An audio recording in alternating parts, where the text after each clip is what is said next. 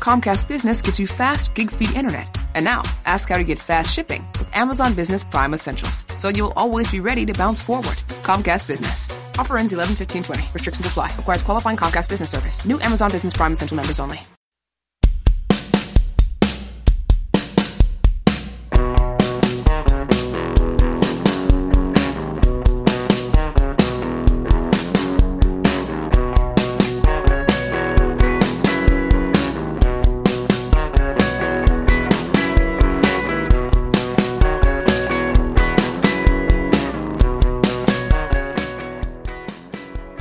Welcome to So What's the Problem?, in which we watch a movie from our youth and see just how problematic it may be by today's standards. I'm Jimmy. And I'm Jen. Today we're talking about Police Academy, which was released in the US on March 23rd, 1984, and in the UK on the 11th of May. It was written by Neil Israel, Pat Proft, and Hugh Wilson, and was directed by Hugh Wilson. It stars Steve Guttenberg, Kim Cattrall, Bubba Smith, David Graff, and George Gaines. And many, many others. Mm-hmm. So, what's going to happen is this. Jen and I have thought of three problems this movie has, three each. They could be major problems or they could be silly, pointless ones. We'll take it in turns to go through them one at a time, and neither knows what the other one has picked. At the end, we'll both say a positive thing about the movie. So, Jen, you don't really have any history with this movie, do you? No, I know that I saw at least part of one of the movies with my cousin when I was young, but I don't remember it. I don't know if I saw the whole thing. So, as far as I know, this is my first time seeing this movie. Right. So, well, I grew up with these movies. I saw this when I was about 9 or 10, maybe. And I waited for the rest to come out in VHS. In fact, I may have watched 1 and 2 at the same time, so I might have been a little bit older for the second one. But the second one was released just like the year after this one. They cranked them out quite quickly, the sequels. Mm-hmm. And I even saw the sixth movie in the cinema when I was a kid. I loved the cartoon, and I even bought the comic book that was based on the cartoon. Wow. Yeah, I was a bit obsessed with these movies for a little short time in my life. But the third movie is probably my favourite, personally. Right, so... Hey, do you know who else loves these movies? Who? Bill Clinton. Does he? Yes, he mentioned it in his speech at the 2016 DNC. Okay, that explains a lot, actually. You know, I would think he would be more of a, Porky's guy, but... Because in comparison to some of these other movies around this time, this is classier. Yeah. Can I ask you a question about watching it this time? Yeah. So you've been watching, or you just watched, I don't know if you're done yet, season 2 of Veronica Mars? Yeah, I'm on season 3 at the moment, yeah. Okay, so did that have any effect on you watching Steve Guttenberg in this movie? Well, you see, this time round I actually really can't fucking stand Mahoney. So, I think Mahoney's a terrible character. And I think he's a terrible human being. Yes. And, but he's the hero. But no, it doesn't really affect, maybe it would be different if I'd watched Veronica Mars more and then watched this for the first time, maybe. Mm-hmm. But as I know Steve Guttenberg from these and from Cocoon. Actually, that's not true. I only really watched Cocoon recently, a couple of years ago, for the first time. I was saying, last time I watched 3 Men and a Baby, I thought about Veronica Mars a lot. Right. Because I saw 3 Men and a Baby in the cinema as well. I should tell you, I read the Gutenberg Bible. I don't remember much about it, but I did read his book. So, no, I had no problem watching it with that in mind that he was in. Not to give any spoilers for Veronica Mars, but his character in that, no. Thinking about it now, though, yeah.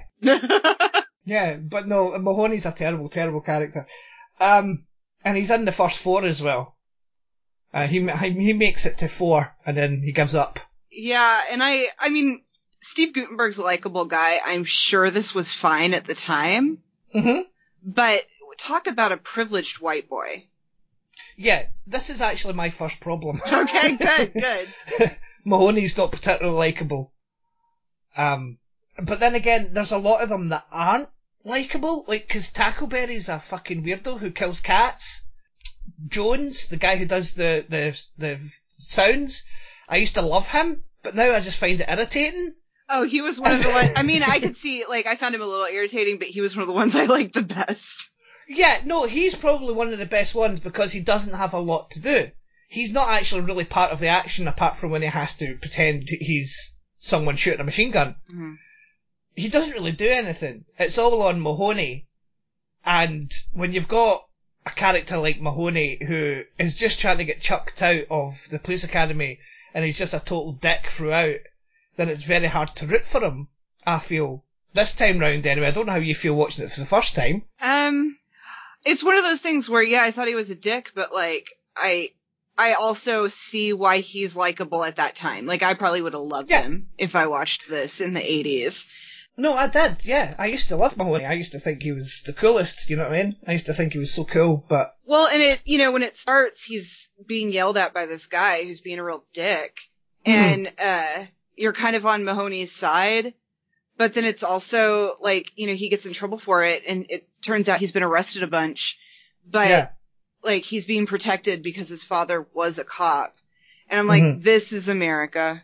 Like, this is, like, the white guy keeps getting arrested. He can basically do whatever he wants because his dad was a cop.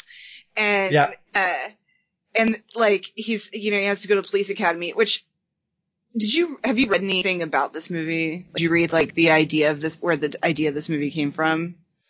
I listened to the commentary. Oh, okay. Paul Malasky, yeah. I think. Maslansky, yeah. He saw a lot of police people and then he just sort of thought, well, this is a bit weird because, you know, they're not all white people. So he came up with the idea.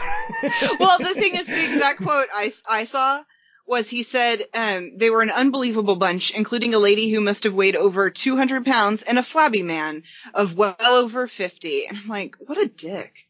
But, like, it was because it was explained that the mayor had ordered the department to accept a broad spectrum for the academy.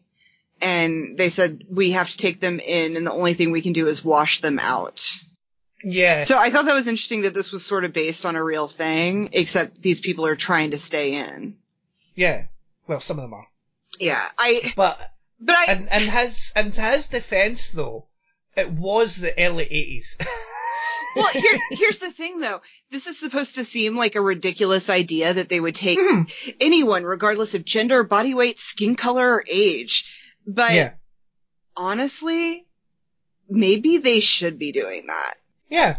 It's like they need to have more women. They need to have more people of color. The body weight thing gets kind of tricky because, I mean, people who are bigger can be fit. Like, I bet you Lizzo would make a great cop. Have you ever seen her work on stage?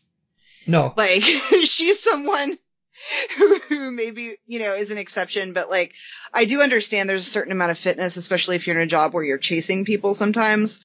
Mm-hmm. Well, you know the actor Nick Frost? Yes. Of course. Yeah. He's quite a portly man, but he's also quite sort of agile. If you've ever seen him, he does quite a lot of, like, stunts in the movies that he's in. Yes, so I think you replace body weight with just, like, physical, like, what they can, like, maybe they have to, you know, be able to run a certain amount or something. Like, there's other things, because body weight doesn't necessarily, I've known some skinny people who could not run for shit, so. Yeah, that's true. So someone like Nick Frost as well would probably be able to handle. I was about to say I'd watch him as a cop, but I have. But also in the film, The World's End, he does a lot of fight scenes in that. Yeah. And he did a lot of it himself, so, yeah. He is a badass. He really is, especially in that film, he's a badass. He really is, yeah. Right, so do you have a first problem then, or was that your first problem? Because I said mine about Mahoney being unlikable. Yeah, I have privileged Mahoney written here. So it really is more about, I mean, I don't like the character that much, although unfortunately he does start to win me over later. But, although I hate that trope of like, he's fallen in love with, you know, Karen after like 5 minutes. Yeah. She is charming though. And I'll tell you what, that Kim Cattrall, she is a cutie in this movie. She really is cute. But, she doesn't return. She's not in the rest of the movies. Aw. Well, since we already talked about Mahoney, I'm going to change one of my problems because I went back and forth. Mm-hmm. And one problem I have, and I have this problem with a lot of movies from, like, there's a period of time in the 70s and 80s.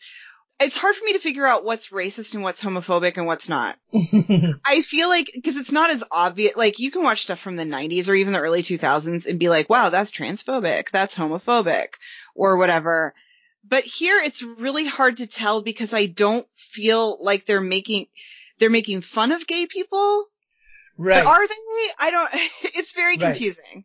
This is, yeah, I've wrote this down as well. It's not one of my problems, but I wrote it down that it's actually quite progressive at times. It's a problem for me because I can't figure it out. And I had the same problem.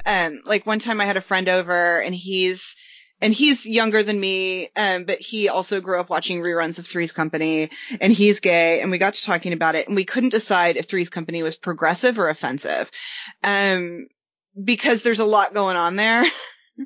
And we went sat down and watched the first episode, and we still didn't know because it was like, it seemed kind of offensive, some of the stuff they were doing, where like John Ritter's trying to convince them he's gay, but also everybody seems pretty accepting of the fact that he's gay. Yeah. And I don't know. I have a problem with this period of time because I feel like I don't want to say things aren't gay or aren't homophobic or racist because maybe they are, but I can't tell. So I don't want to be okay with them. And I feel like we were in this weird point where I think we were starting to understand things and then like Reagan screwed it up or something. Right. But that's going by this film though, is what I would say is that racists in this film are treated with disdain throughout. Yeah. Because Copeland is a fucking idiot and he constantly gets his. Do you know what I mean? His car gets wrecked, because he says a racist slur. He's constantly getting in trouble because he's a racist one. And I like that. Yeah. And the two best characters in it, in my mind anyway, are Hightower and Hooks. The two African American characters. And I think they're the two best characters in it. And then, of course, you've got Jones as well, but I just didn't like him as much this way around. I was reading that the guy, Hightower, when they did test screenings, that he tested better than anyone, so they put the actor's name, they billed him second. Yeah. Which I thought was interesting. Second, yeah. He's billed first in, I think, 5 and 6, because Steve Guttenberg's not in those ones. Yeah. And it's just, I don't know, it's just really hard for me to watch this. And part of it is, I guess, maybe it's things like this that caused people around our age to grow up thinking that everyone understood being racist was bad. Mm-hmm. Because there was so much of this in movies where like people would be racist, but then it's like, it's clear that they are a bad guy. Right. And now that's not necessarily the case. Like, people don't seem to understand that being racist is bad, or what they're saying even is racist. So I don't know. And I did really, really like, Hooks. Mm-hmm. I wish there was more of her. Yeah, no, Hooks is great. And again, there's also like sexism. Is it sexist? I don't think it is, because one of the strongest characters in it is Callahan. Mm-hmm. And she's a woman who, like, she's like screwing a cadet, but she's taking control, she's getting it, you know what I mean? It's like... But her, when she's in a scene where she's like in a t-shirt or something, her breasts are their own character in the movie. Like, I'm just distracted by... Yes. by that. But yeah, and okay, I guess I didn't know when to get into this, but afterwards I was reading a bunch of trivia and stuff, which I normally, like, if I were just watching this just to watch it, I wouldn't get into it because I would be like, that wasn't for me, and then I'd walk away. But I read about it today, and it's very interesting because I thought it was going to be raunchier. Mm-hmm. And when I was reading about it, apparently the director, Hugh Wilson, like, it was raunchier, and he didn't like that kind of lowbrow humor. He didn't think there needed to be, like, tits and ass everywhere, and, like, bathroom humor and stuff like that. So he got rid of most of it. The studio made him put some stuff back in. Like, he wasn't necessarily a fan of the blowjob scene. He didn't, I mean, there are breasts in this movie, but not nearly as much, I guess, as there were before. He wasn't into the misogyny. Like, that's really interesting to me because you can tell that this is a little different in comparison to stuff in this kind of genre around that time. And it's because the director was trying to do something different, and something a little classier. But then when you look at the reviews at the time, like if you look at a lot of the quotes about it, it seems like they should have gone one way or another. Yeah. Like they either should have been more serious and straightforward, or they should have gone full raunchy because that's what people expected. Mm-hmm. It's just really interesting to me. No, it is. It is. Like, I mean, you don't know which way you're supposed to think. Like, that could be racist, that could be sexist, but I don't think it is, because, like I said earlier, I think it's kind of more progressive in those other movies. You've got strong female characters. They're not just there just to, be the butt of the joke or to be the sex symbol or whatever. I do wish they gave them a little bit more to do in the finale. But then again, all it was really was Mahoney in the finale. To go with that, I will say that the problem with that is, it is kind of a little bit homophobic. Mm-hmm. Slightly homophobic. Not just because of the way that all the people are dressed in the Blue Oyster Bar. And that is a running gag, by the way. The Blue Oyster Bar. Oh, really? That comes up in all the films, yeah, apart from the one where they go to Moscow, because they're in Moscow. Mm-hmm. But that's like a running gag. Also, some of the language. Like, Mahoney's woken up and he says sleeping is for, and then he says the F word. The slur. Uh-huh. And I just thought, I didn't really understand that at the time. Mm-hmm. Because I just thought, sleeping's for fags. Why is sleeping for cigarettes? What's that all about? Because obviously in the UK, yes, I didn't in the UK, about that word means cigarettes. So when I was a kid, I didn't understand that. But now, hearing it now in 2020, it's like, ooh, you really should have said that. Yeah. I didn't even think about that. Yeah, but even like, so one of my other problems is the blowjob thing. And once again, like, I'm not entirely, I don't know what level of homophobic it is, but my biggest problem with it is, okay, that's the kind of humor I don't enjoy, because it's like, he's standing there and someone unzips his pants and he continues to stand there. Yeah, and just let it happen. And then they're annoyed when they see that it, like, he's like disturbed when he sees that it's a man, or he thought it was a man. And I'm like, why wouldn't you look the second someone unzips your pants? Like, why wouldn't that be a thing? And then just look down and you can see who's doing it. Yeah, like, I don't like that kind of joke, because it's like, in real life, I don't think someone would just stand there. No. Is very strange. And that's one of the reasons why this kind of movie isn't my humor, because I can't deal with how illogical some of the broader jokes tend to be. Yeah, and he chastises Mahoney later for kissing someone who he thinks is a man, but it's actually Kim Cattrall. So he says, "You two men, stop it." And then when he sees that it's a woman, he's like, "Oh, that's okay, fine, fair enough." So yeah, there's slight homophobia in there. There is, but then it's one of those things where, like, the way people are dressed in the bar, like, I'm like, well, that feels wrong. But then the fact that they're just like dancing, I'm like, I don't know if this is homophobic. Like, is it saying like this is how gay men dance, or is it just like these men were afraid to be around these gay men and like it was nothing? Right? Like, exactly. Nothing happened. They just danced. Yeah. I don't like not knowing where I stand on these things. I'm glad I picked this one to talk about, because it's a strange one to get your head around, because going by like today's standards, it's quite tame. Well, and it's one of those things where I not only don't know how to feel about it by today's standards, but I don't know how it plays when it comes out, right? Like, I don't know how what this stuff means, because, sometimes you'll watch an older film and there'll be, maybe some like racism or homophobia, but then there'll be other things where you're like, oh, you were actually progressive for that time.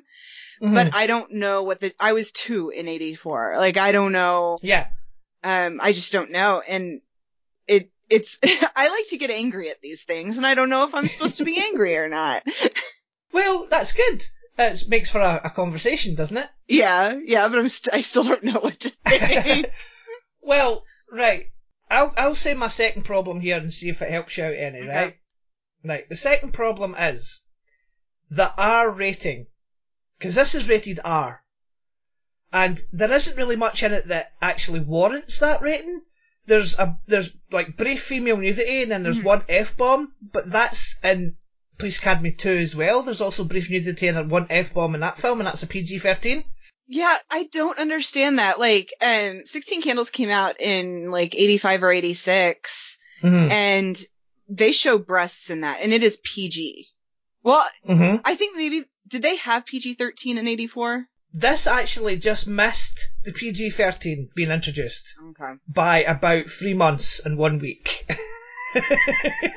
Wow. Because the first one was Red Dawn in August. When they didn't have a PG-13, it's like, you look at movies like this and it's like, well, do you make it PG or R?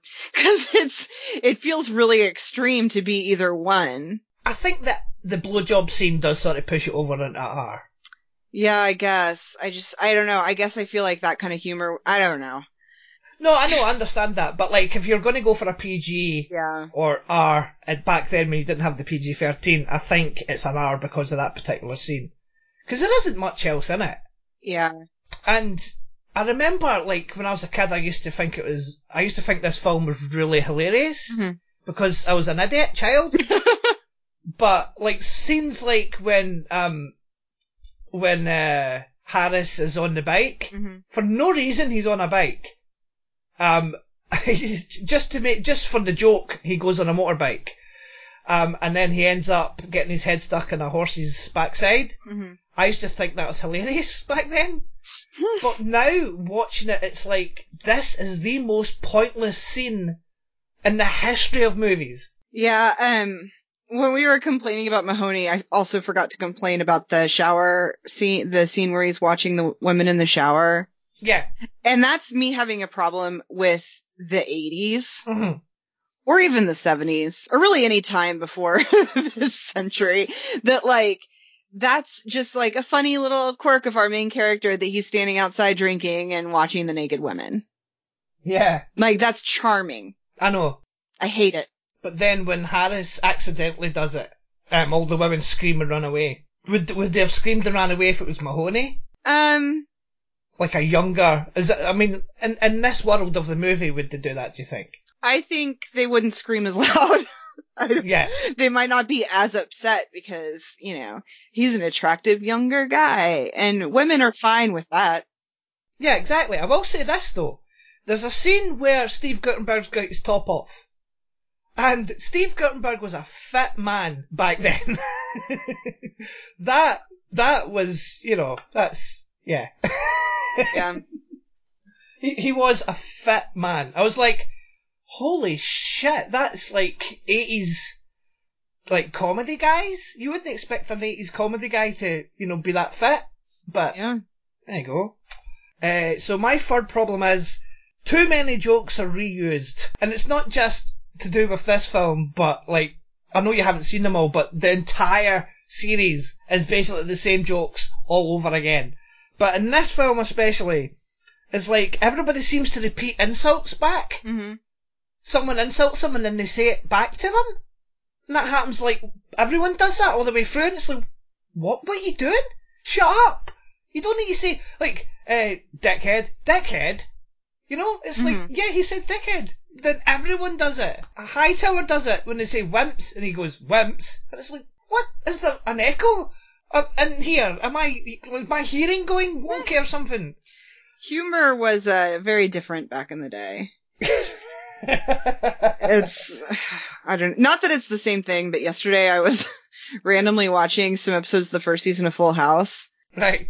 That was a hit show, and it was a show that I found funny when I was a kid, and that, like, even as I became, like, a teenager or whatever, you know, I might watch reruns and find it funny. And I'm watching it now, and I'm like, this is shit. And and I had to really, like, think about a lot of the jokes, and I was like, well, like Joey. he is someone who, he's ridiculous. He's always doing the voices and like just stupid jokes.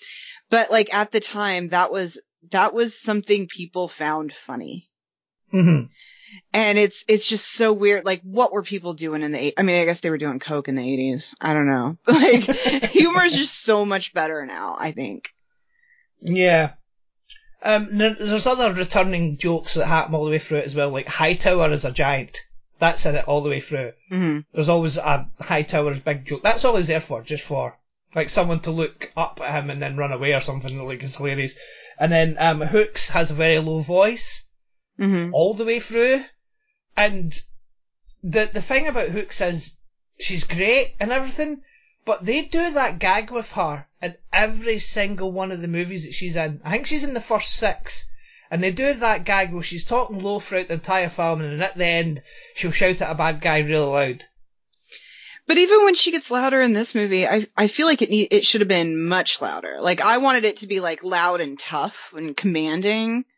Yeah. And it wasn't, it still, even though it was loud, it still felt meek. I think it was supposed to be, though. Because it's treated as it is. Because the music swells up like it's a big deal that she's actually shouting. Well, I found it disappointing. Like, don't move, dirtbag. She does that.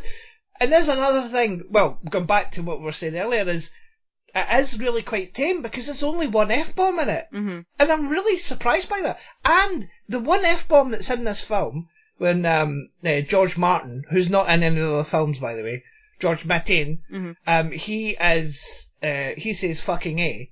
And that's an ADR line. Huh. It's dubbed over later. And that's the only F word that's in the entire film. And that is really strange. It's on this weird sort of borderline PG R rating. And if only it was released like a few months later, it probably would have been a PG-13. Maybe? I would think so. Yeah. Yeah, right. So what's your third problem? It's the fact that this movie doesn't play as well anymore because of police in general. Like, I was reading something earlier. It was like, it was talking about some interview TMZ did with Bobcat Goldthwait, like asking him if they should remake, the Police Academy movies, was he in one of them or something? He was in 2, 3, and 4. Okay.